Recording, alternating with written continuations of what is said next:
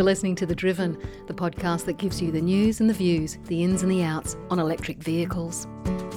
The Driven is presented by Giles Parkinson, the editor of Renew Economy and The Driven websites, and is brought to you by ZeroMo, a non-profit initiative helping the transition to battery-powered gardening equipment and electric vehicles using 100% renewable energy. Hello and welcome to this episode of The Driven podcast. My name is Giles Parkinson. Well, we've had a fantastic response to our first two episodes, the interview with Stanford University's Tony Sieber and also Australia's Chief Scientist Alan Finkel, and we've got a great guest for this third episode. But before we do that, I'd just like to say thank you very much to ZeroMo, the non-profit organisation, which is supporting this podcast and will support a series of interviews over the next couple of months, and we really do thank you for it. ZeroMo is playing a critical role in encouraging the transition to battery-powered power tools. It's not just EVs which are going to capture our attention, it's all the different devices that we have around the home and in the garden and in the power shop. Well, our guest for the third podcast is Simon Hackett. Now, some of you may know Simon as one of Australia's very most successful internet entrepreneurs, and also the largest shareholder in the battery storage company Redflow. He also happens to be one of the greatest enthusiasts in the country for electric vehicles, and for Tesla EVs in particular. He took the very first Tesla Roadster to Australia and was also the first recipient of the Tesla Model S. We had great fun talking to Simon about not just his own usage of electric vehicles, the way he charges them, but also his views on where Australia should go in EVs and how it should get there. I do hope you enjoy the interview. Simon Hackett, thanks for joining the Driven podcast. It's a pleasure to be here.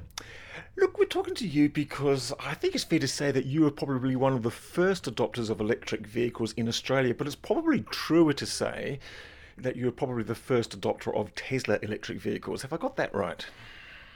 Yes, there's been an organisation in Australia for the longest time called AEVA, the Australian Electric Vehicle Association, and they've been messing about with electric vehicles in Australia since well before I could kind of spell EV. But their focus has been from such an early point that they've been helping a community to do EV conversions before EVs as a commercial product existed as something you could just go and buy. I think it's fair to say I'm one of the first people to buy a production electric vehicle in Australia, and I've been a serial first person to do that. And yes, they've happened to be Teslas. There's been lots of them for me, so I've been trying to be a part of the mainstreaming of EVs. So tell me what attracted you to EVs in the first place, and then Tesla in particular. Some years ago now, there was a car in America called the GM EV1. Really the car that started the notion of production electric cars, and there's a fabulous documentary called Who Killed the Electric Car that tells that story rather well. I had some friends in California who had two GM EV1s, and they did the best possible thing to get someone hooked on the idea of an EV. I was visiting them and they handed me the equivalent of the key. I say that because even at that point the car actually had a 4-digit PIN to start it. Is that right? And what year are we talking? Whenever those things were out, I want to say it's mid-90s. I have to look it up now. It's ages ago. And they handed me the PIN and the car and said, go away for the weekend. And I went away for the weekend and I came back utterly hooked. And that car was a little two-seater, sort of cheerful, not fantastic range, lead-acid batteries. But GM had actually, they built the car under sufferance. They didn't actually want EVs to exist. They built it under sufferance to get access to keep access to the Californian internal combustion market. Right. But unfortunately, someone at GM forgot to tell their engineers to make a bad car, and they actually made a great one. It looked a bit like a refugee from the Jetsons, and I don't think that's actually a good idea for mainstreaming EVs. But man, it worked, and I came back hooked. I came back absolutely hooked, and I thought from that moment on, Giles, as soon as somebody can sell me an electric car in Australia that doesn't suck, I'm so buying it. Because that's true, isn't it? Because EVs were all about pretty much the whole idea was confined to golf buggies and things like that. Yeah. And this car was the first one that really didn't suck and really had all those other visceral things that are just pleasant about an EV. So what happened to it? They killed it. The EV1, well, you see, yeah, it was an emissions thing, incredibly, given that these days we're only barely realising that maybe emissions matter, right? Back at that point in California, the Californian Air Resources Board had so much influence over car sales because they were seeing their state full of smog that they demanded a rising percentage of cars with zero emission. And there was massive lobbying against that was ultimately successful from the car makers. But in the meantime, they had to make a few, and GM actually didn't sell these cars, they leased them, precisely so that after that 2-year lease period, they could take them back, and rather famously, apropos of that documentary, they crushed them. They destroyed the vehicles. They really didn't want them. And this is a story which in 2018 sounds unbelievable, but it's absolutely true. So there's one of those left in a museum. The rest were actually crushed because GM really didn't like the idea. In a way, they still don't like the idea because exactly. Because they're actually, even though they're making again quite nice electric vehicles, I think the they are. Chevy Bolt, I think, isn't it? But they're still lobbying to actually sort of push back these emission standards.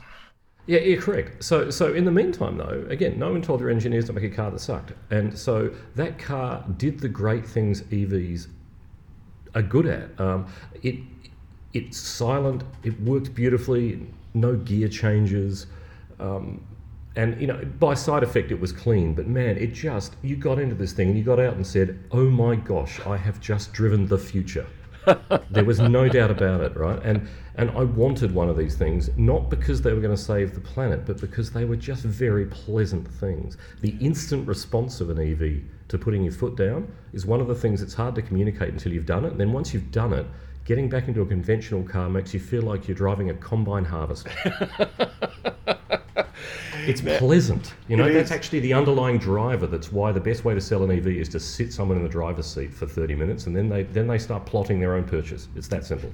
Look, I still think the best way to get policy movement on EVs in Australia is to take a whole fleet of them to Parliament House and make all the politicians drive one home. So... Yeah, indeed. Well, it turns out in the middle there, before I could buy a Tesla in Australia, and I even couldn't buy a Tesla in Australia, I privately imported the first one. In the middle there was a shot at creating an Australian industry in professional conversions of internal combustion engines, and I actually drove a conversion for a while, but I really just wanted to buy a thing that worked. Right. Was that the Better Place model, or was that actually just sort of conversions of existing cars? No, it wasn't. The name's not coming to me. It was a company in Melbourne that was actually taking a little Getz and turning it into an electric one. Yes. There's still a few of those around at the moment. Yeah, I think, just sort of they're doing still around. classic cars and things like that. But it's just it's once every year or something like that, or one every 3 months. Yeah, or exactly. And it wasn't quite done well enough. The one mistake in that, just to save a bit of money, is they kept a 2-speed gearbox in the thing, which is actually the last thing you need in an EV, and it made it complicated to drive. But I still drove one around for some years because I was keen. But gee, finally, I met this guy at a conference in California some years later who had not a PowerPoint presentation, a Word document with a computer graphic impression of what the first Tesla would look like, and that man's name was Elon Musk. Is that so? So what was Elon Musk doing at the time, and what did you think of him? What did you make of him?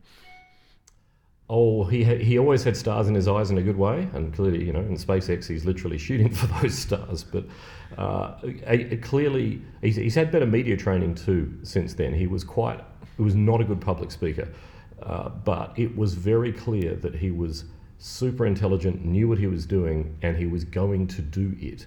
Meeting the man in person and hearing him talk about this car, the then still to be released first Tesla Roadster, it was very clear that he was not going to fail. And on the strength of that, I ordered one. And you ordered a Roadster and shipped it over. I ordered a Roadster. Yep. And by then, of course, that was just for Californian consumption, right? So I ordered a California spec Tesla Roadster. And I said to Elon, if I order this and take it to Australia, what's your reaction going to be? And he said, as long as you deal with the fact that it's at a huge distance and I don't have to, you go right ahead. So I ordered one. I still have it. I still own it. It's number 186, and dragged it out to Australia. By the time it was made, by the time it was actually available to me physically, 2009. So the construction started in 08 of those cars, and I got mine in 09. It turned out that the guys at the then Clipsal 500 car race, the Hoon race in Adelaide, got wind of the fact that I'd ordered this thing, and they realised that if they air freighted it out, they could get it out in time to do some demo laps for the event. So literally a week before the event, we pulled amazing strings, and this thing wound up in the belly of a 747 freighter and turned up at the racetrack in Adelaide. And the first time I'd ever driven that car was on the racetrack. In front of God knows how many people. Yes, exactly. And I'm thinking, gee, this better work. This is not going to look good if it stops. And of course, it work? It worked really well. It worked brilliantly. And I then drove the car from Darwin to Adelaide in a companion event to the World Solar Challenge, and took my own charging infrastructure with me. It was all done by me. Took my own infrastructure with me, a diesel generator on the back of a truck that followed me down the road, to the great amusement of the journalism community, and drove this car from Darwin to Adelaide. What they didn't get was, there was no charging infrastructure, right? So I had to bring my own. I was just trying to prove that you could buy an EV and drive it from Darwin to Adelaide like that wasn't special. Yes. And I did that, and it worked just fine. So how often did you use it just driving around the streets of Adelaide? Now that was the real bugger. It turns out that in Australia, to protect the apparent, well, at that point at least, apparent industry, I suppose. I don't know why it is. I think it's just this tendency for Australians to regulate because they can. Left-hand drive cars are a real challenge to register for normal use in Australia, unless the car is either so old that it is historic, which means the Australian design rules that apply were ones that were so old they forgot to care about this, or it's a garbage truck. A dual control vehicle for a specific reason. How much room did you have in the back seat of the Roadster for garbage? Well, right. So it turns out that if your car is not an antique or a garbage truck, you can't get, or at least you couldn't get at the time, permanent normal registration. So I could only get special event registration. The only times I ever drove it were special events. I drove it from Darwin to Adelaide on a permit that the Northern Territory government happily gave me. They called it a solar car because that suited them. And I did some other events. I took it to Canberra and did some events for AEVA, just taking people on laps around a closed piece of Canberra road. It was as if it was something kind of, that something bad would happen if it went on the road without being followed by a man with a red flag. It was actually very funny. So in the end, after a year or so of running it in EV events and basically on my own nickel doing promotional things with it, and it meant I actually had to buy a trailer for it because I had to trailer it in. Oh no! Right. After a year of that, I just sent it back to America, and it to this day is in a buddy's garage in America. And when I'm in the States, I go drive my old car. And otherwise, because it's electric, it just sits there plugged in, keeping the batteries topped up, and nothing bad happens to it. And one of the great things about about the lack of internal combustion engine, right? Nothing wears out. Well, I was going to suggest it was the left-hand drive, and then maybe you should have volunteered to drive on the other side of the road, but that probably wouldn't have worked very well either. Yeah, that appeals. So that was the first of multiple times that I have been Tesla's first customer in Australia. You must have been delighted then when the Model S with the right-hand drive finally arrived in Australia, which was which year now? 2012 or 13? Yeah, I lose track around about then. I mean, in the middle there, I was the first Roadster customer again, because when Tesla started selling Roadsters in Australia, and they did, I bought the first one of those. Ah, okay. Right. And then, believe it or not, and this is me being absolutely tragic, when they sold the very last and the very best Roadster that was ever made for Australian delivery, I also bought that. So that one in the middle has been sold. Yes. And the California one's in California, and that third one is actually on the market at the moment, which is a gorgeous, so the best one they're ever going to make, a Roadster 2.5 Sport, orange and carbon fibre black. It looks like a rolling Jaffa. It's a fantastic thing. It's on the market right now only because I actually ordered Elon's new Roadster because I'm that tragic. Oh, the one that sent out to space, or was that just a carbon? No. The one they announced and they've shown demos of that's deliberately designed to beat all the hypercars flat. 400 kilometre an hour, 0 to 100 in 2.5 seconds. That would be fun, wouldn't it? Why on earth do I keep buying these cars, and how on earth can I afford it? Because I liked Elon so much, I also bought a chunk of Tesla stock when it was $28. Ah, well, you would have been doing very well then. So you sell one share every now and again and buy a new car. Yeah, correct. No, that is literally what I do. And it's a virtuous circle that most early Tesla fans actually have engaged in. And it works. Yeah. Tell me then, so you've got a couple of Tesla vehicles. You've got the Roadster, you've got an S. Right. I think you've got an X as well, the SUV. Yeah, we got an S. Yeah, I've actually got a full an set. An S that I've turned over and sent down to a property we're fortunate to have in Tassie. I've got another S, and my wife's got an X, correct. Fantastic. Tell me about your charging thing, because this is, I like to ask people about how they charge their vehicles, because it's the great mystery for people who don't have electric vehicles. Yeah, it is. It is. Yes. It's great fascination. We know, and it starts with the breathless question: what happens if it runs out of power? To which the answer is, it stops. Which is exactly the same answer as what happens in a petrol engine car, of course, right? It stops. It's just that there's this tremendously important shift in how you treat the vehicle that's easy, and it solves everything, which is the light bulb moment. Treat it like your mobile phone, which is every time you go home, plug it in so it charges while you sleep. And that produces two interesting answers to the obvious question: how long does it take to charge? And what happens if you run out of juice, right? Mm-hmm. How long does it take to charge? Answer: I don't care, I'm asleep at the time. Yes. And what happens if you run out of juice? Well, I never do, because it's full every single morning. Right. That's interesting. And so it's over. It's over. Yes. That slight and that's the irony, is that it takes 10 seconds to charge an electric car. The time it takes to get out and plug the thing in and walk out of your own garage. That is right. So it's actually faster than an internal combustion engine, because everything else that happens while you sleep doesn't matter. Exactly like your mobile phone, right? Isn't it? Exactly the same idea. That's interesting then, because I was talking to Alan Finkel in the previous episode, and I asked him about the EV charging things, and he says, well, what do you do with your petrol car? How often do you fill it up? And I said, once a week. And he goes, well, isn't that when, the button starts going orange and you're just about to run out of fuel? And I go, yes. And he says, well, that's what we do with an EV. He charges every second or third day. But you're an everyday charger. Yeah, I just out of habit. I generally, my wife isn't, and we both got 100 kilowatt hour cars, right? So after, you're right. After most of a week, the light's starting to go red, and she gets around to plugging it in. There's also nothing wrong with that. Yeah. Because the range on these cars is so much longer than the distance you routinely drive, that there is genuinely no emergency. And the only thing you actually need the supercharger network for, something Tesla have impressively built around the planet, is long distance driving, or short notice need to ram a lot of energy in. And it solves that incredibly well. But, I rarely use it because I'm rarely driving interstate.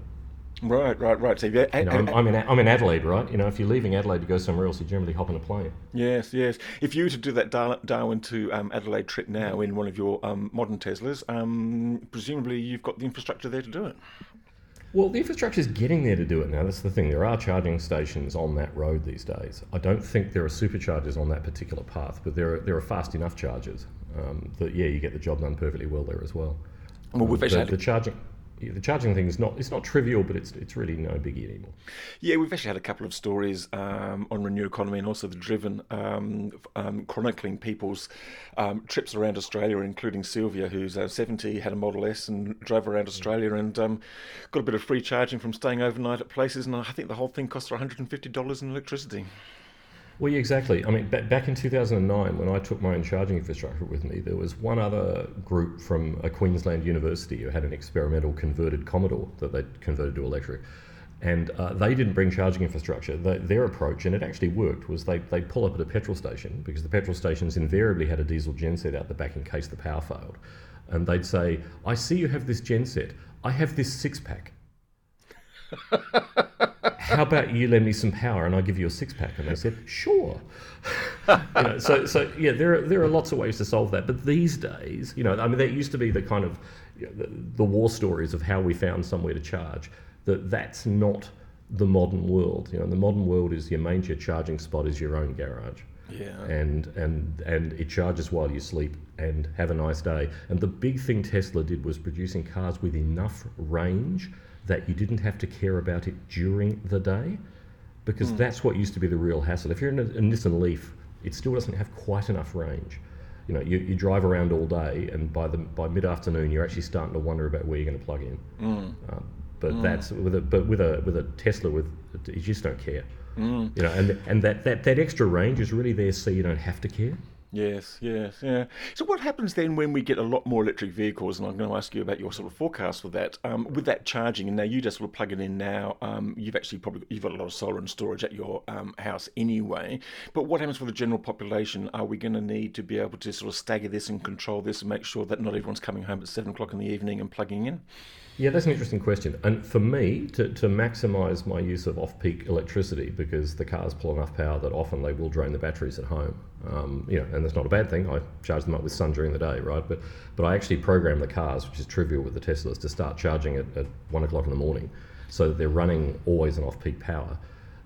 There's two interesting charging approaches, right? Where I do find myself charging now, in fact, is my office, because it turns out in my office I have a big solar array, a big solar sort of shade structure over the staff car park. And so the Tesla charges there when the sun's shining and the sun's going straight into the tank, right? So that's genuinely zero emission, solar transport happening. That's a genuine solar car. So I think if you're fortunate to have an employer who's able to and interested to put a solar shade structure in to the car park, that's a fabulous way to do it, because now you're charging where the car's sitting when the sun's shining. No extra batteries needed. Yeah, so that's point one. Point two, many years ago, someone I worked with in one of the unis here actually did the maths on the answer to the question, what would happen if, let's say, 3/4 of the Australian population were using EVs, right? Like what would you need to expand the capacity of the power grid? What would that peak demand look like? Because the peak demand is going to happen at night, overnight when you're charging, yeah? And the answer is, as long as you stagger the start times, you can get to 75% of the population running EVs before you have to even think about increasing the electricity grid capacity. That's as long as you stagger the start times. Yes. Staggering the start times is a software thing. Every Tesla is on the internet. That's trivial. That's a software. That's really not a problem. Well, that's right, because if you think about the grid, it's got so much excess capacity at times of low demand, and I think AEMO have actually done crunched the numbers as well, and their numbers suggested that 50% electric vehicles would add about 15% in demand on the grid. But of course, if you shut that at the times when there's low demand, you don't have an issue. Right, and a couple of related points. EVs, again, being software-driven beasts, right? There's no problem, no technical problem setting up an EV to be capable of being told to stop charging in the same way that the grid operators can tell your air conditioner to turn off. Right. So if there was a problem, they could load shed the EVs very easily if they needed to, right? Yes. That'd be easy in the unlikely event, yeah? And to agree with you, the point about the electricity grid is, absent of batteries in the grid has to be engineered for the most busy minute of the year, right? The highest demand minute of the year, which is that in Adelaide, that 45 degrees Celsius afternoon where every aircon is going for it. And that peak draw, the whole grid, every pipe in that big water supply has to be engineered for that. And every other minute of the year, you get nowhere near it. The capacity for supply in the modern electricity grid is incredibly high. Yes, that's right.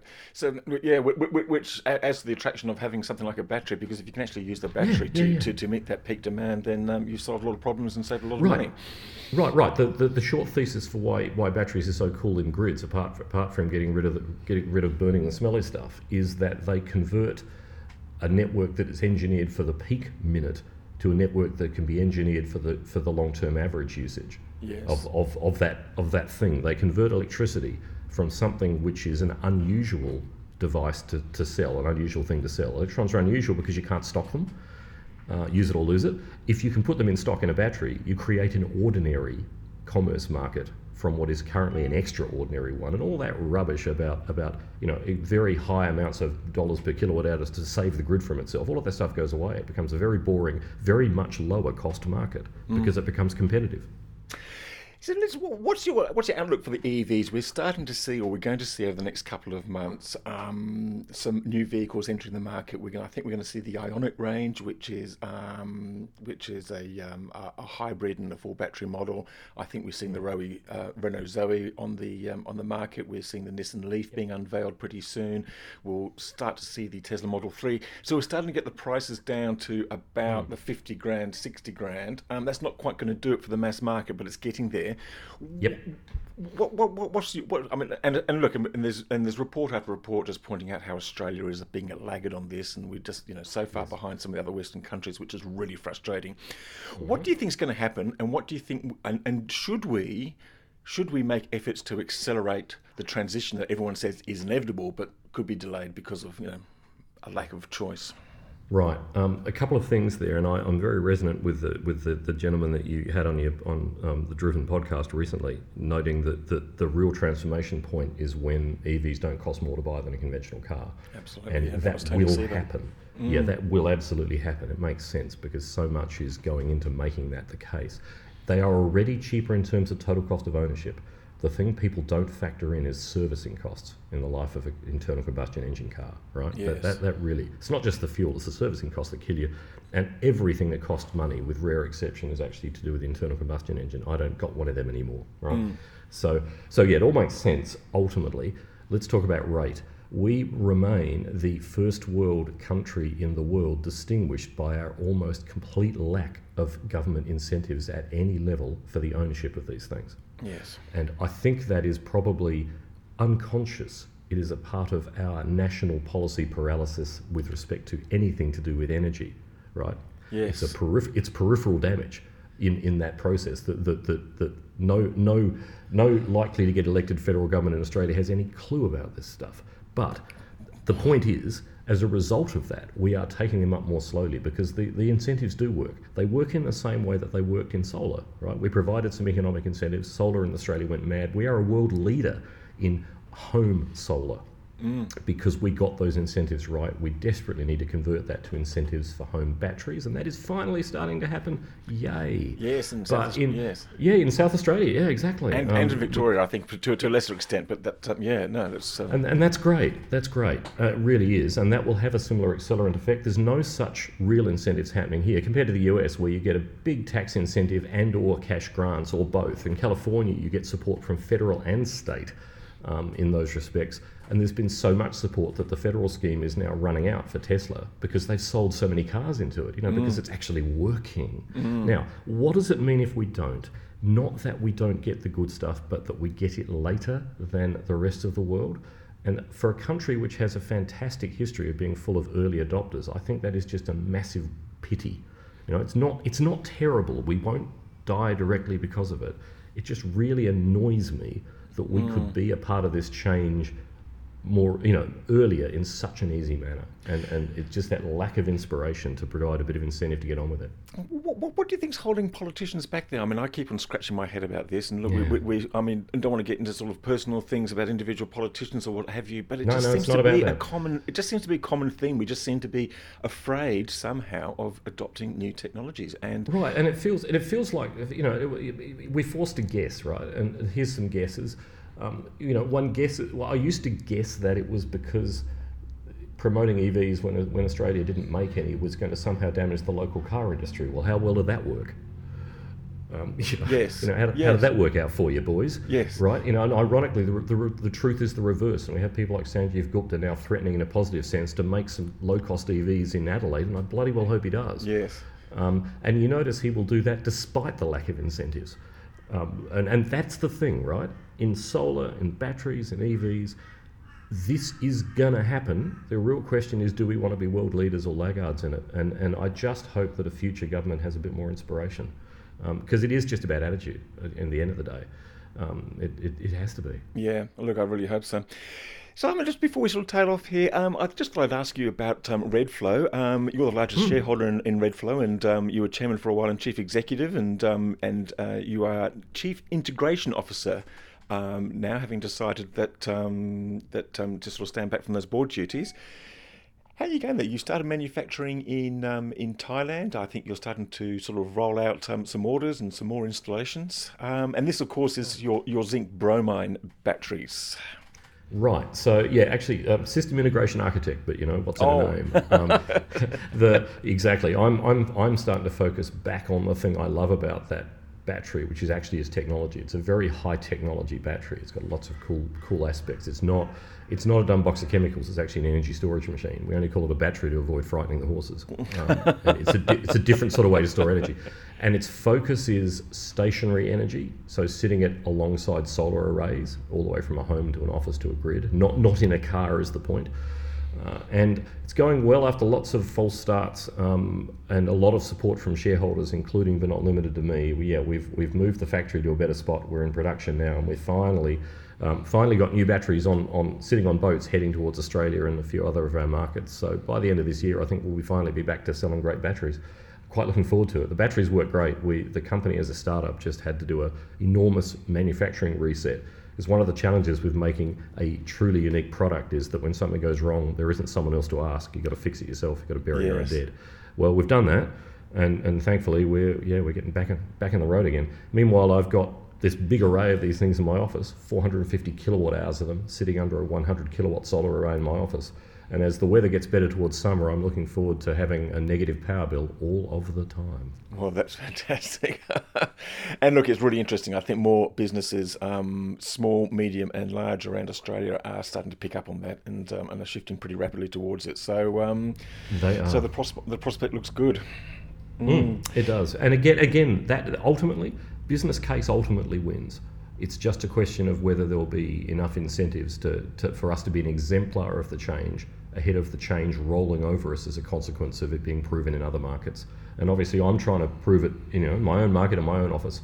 And I think that's what we all do, isn't it, right? If in the presence of a failure of inspiration from government, individuals to the best extent they can try to be their own examples of the change. Absolutely, but we do wonder about what we could have done, with if we could or can just seize that opportunity, because the opportunity is just so immense, and we've heard people good talking about it and others. Yep.